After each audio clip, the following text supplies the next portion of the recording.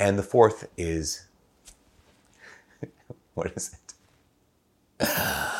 Ambition. What's a better word? I don't know. I don't know what a better word is right now because I'm out of words because I can't make videos anymore.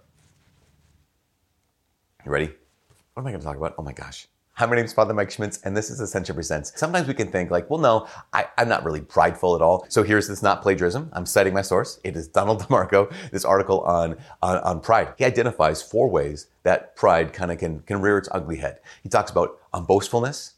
He talks about hypocrisy. He talks about ostentation and talks about ambition. We realize that ostentation, in the sense of like, having nice things or being perceived in a decent way, it's not automatically the most horrible thing. Also, when it comes to ambition, not all ambition is bad.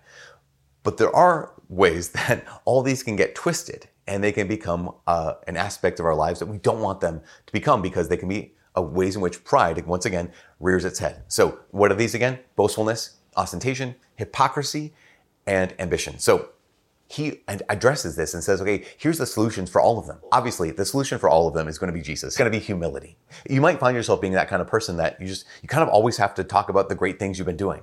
And that could be a real thing. I think pride sometimes might come from actually being convinced of your own worth. It could come sometimes from being really convinced that you're amazing. I think a lot of times, for most of us, I think pride comes out of a place of insecurity. I think for a lot of us, pride comes out of a place of, I don't have a lot of self-worth. So boastfulness, typically, I mean, maybe there are people who are very, very accomplished, very, very self-confident, and that they're boastful. But it also could be someone who is like, I don't actually think that great of myself. And because of that, I kind of have to talk myself up. So how do you get out of that? The remedy for boastfulness is not insult yourself a lot. The remedy for boastfulness would be to be more oriented toward the praise of others than the praise of oneself. That's what Donald DeMarco offers. And I thought that's brilliant, because it doesn't pull yourself down. It just says, okay, attune your vision to seeing the blessings, the gifts, the good things that are in other people's lives, and be quick to praise those. So to praise others more quickly than praising oneself. I think that's a great, but that's the first one, boastfulness, right? The second is ostentation. If you have the ability to have nice things, maybe that's one of the gifts you get in your life. But what about getting preoccupied? Really being preoccupied with, okay, this is the kind of car I drive. I'm the kind of person who wears these kinds of clothes. I'm the kind of person who lives in this kind of a house. I'm the kind of person who, fill in the blank. Because ostentation is meant to be seen. What matters to me the most is how people perceive my external self. I think it's a form of vanity, right? Vanity is that inordinate preoccupation with what other people think about me. So ostentation is kind of the result, I think, of that sense of I have to put on these external frameworks, because if I have this, it means this about me. If I drive this kind of car, it means this about me. If I live in this kind of house, and if I have this kind of job, all those things. Donald DeMarco, he says, okay, if you want to get past that, the way to push that aside is to cultivate more deeply the spiritual, the interior aspect of your life, rather than be overly focused on the external, or exterior aspect of your life. And so what does that mean? Well, that means, okay, I'm looking at the virtues. I'm looking more closely at what is it to be a person of character? What is it to be a person who lives the truth that they proclaim?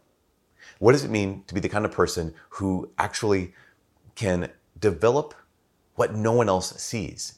Because why? If I spend time developing my interior life, if I spend time developing my spiritual life, by default, one of the things that I'll be doing is I'm putting more emphasis on the eternal than I am on the temporal, right? I'm putting more emphasis on what really matters than on something that's merely external.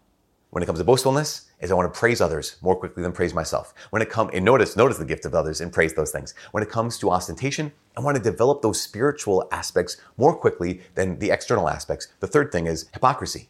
So one of the ways pride can manifest itself is in hypocrisy, that I say one thing, but I do something else. In fact, remember that to be a hypocrite is to be a pretender. That's what the word in Greek actually means, to be an actor. So when Jesus is talking to the Pharisees, one of his main accusations he levels at them is they're hypocrites, right? You're actors. You're merely pretending. So you don't really care about the Lord. You're only pretending to care about the Lord. You don't care about the poor. You're only pretending to care about the poor. So hypocrite or actor or pretender is an aspect of pride, because it means I want you to perceive me as having a virtue that I'm not willing to actually have. I want you to perceive me as being the kind of person that I'm not actually willing to become. And so this gap between who I want you to believe I am and who I'm willing to try to be is widening and widening all the time. So how do we deal with hypocrisy? Well, one is to try to close that gap, right? To try to close the gap between the person I want to be and the person I actually am. And so again, this is always going to be the case for all of us. Now, we're all going to fall short of this. And we know that we desperately need God's grace for all of this. For taking one step forward, we need God's grace in this massive way. But also to strive to not be the kind of person who says, I want you to perceive me as having the virtues that I'm not willing to actually have. I want you to perceive me as being the kind of person that I'm not actually willing to choose to be. To fight against hypocrisy is to strive for those actual virtues. Again, knowing that we're going to fail, knowing that we're not, to strive to be that person that you want to be. That is narrowing the gap of hypocrisy, right? It's narrowing the gap of being a hypocrite. It's narrowing the gap of being a pretender. Because I don't want to pretend. I want to actually be the virtuous person that I'd like to be seen as. So, a battle against pride is hypocrisy. Close that gap. Let what I say be actually what I do. Like the other way to say it, Donald DeMarco says, practice what you preach. Now, boastfulness. How do we get past that? Notice the blessings, the gifts of others, and praise those things. When it comes to ostentation, work on developing the interior spiritual life more than the external. When it comes to hypocrisy, strive to be a person who practices what they preach, to close that gap between who I am and who I want to be. And the fourth is ambition. Now, keep in mind, as I said before, ambition on its own is not always bad. There are so many great saints who are great saints because they had incredible ambition, right? They said, I want to do something amazing for the Lord. I want to do something big for the Lord. That in and of itself is not bad, but we realize that with our broken hearts, we can all take even something good, not bad, ambition, and we can twist it. And it can become one of those things where it's like, okay, I want to make a name for myself. It goes back to the Tower of Babel, right? Or Tower of Babel, however you say that. It goes back to that where it says, the people said, let us make a name for ourselves. That kind of ambition is all about me. It's all self-centered. As opposed to the ambition of the saints. And the ambition of the saints was, I'm going to strive to give my best. I'm going to strive for excellence. And then I'm going to allow you, God. I'm going to allow you, God, to be glorified. I'm going to allow you to make that destiny manifest, right? I'm going to allow you, God, to do whatever you want with that. Well, here's my offering of my best. Here's my offering of excellence. I'm striving for this. And now I'm going to trust that in your hands, that's where it needs to be. Whether people know my name or they never know my name, that is irrelevant. Because my ambition was never for myself. I never wanted to make a name for myself. The ambition was, I give you my best, God. I give you my worst. I give you everything. I strive for excellence so that you may be glorified. That's the way past ambition. That's the way we can push ambition as a form of pride to the side. Okay, so recap. Boastfulness, I want to notice the blessings of others and praise those things. When it comes to ostentation, I want to work on the interior life more than the exterior life. When it comes to hypocrisy, I want to narrow that gap between who I am and who I claim to be. And lastly, when it comes to ambition, yes, we're going to strive to give God our best, but not to make a name for ourselves. Instead, to glorify His name.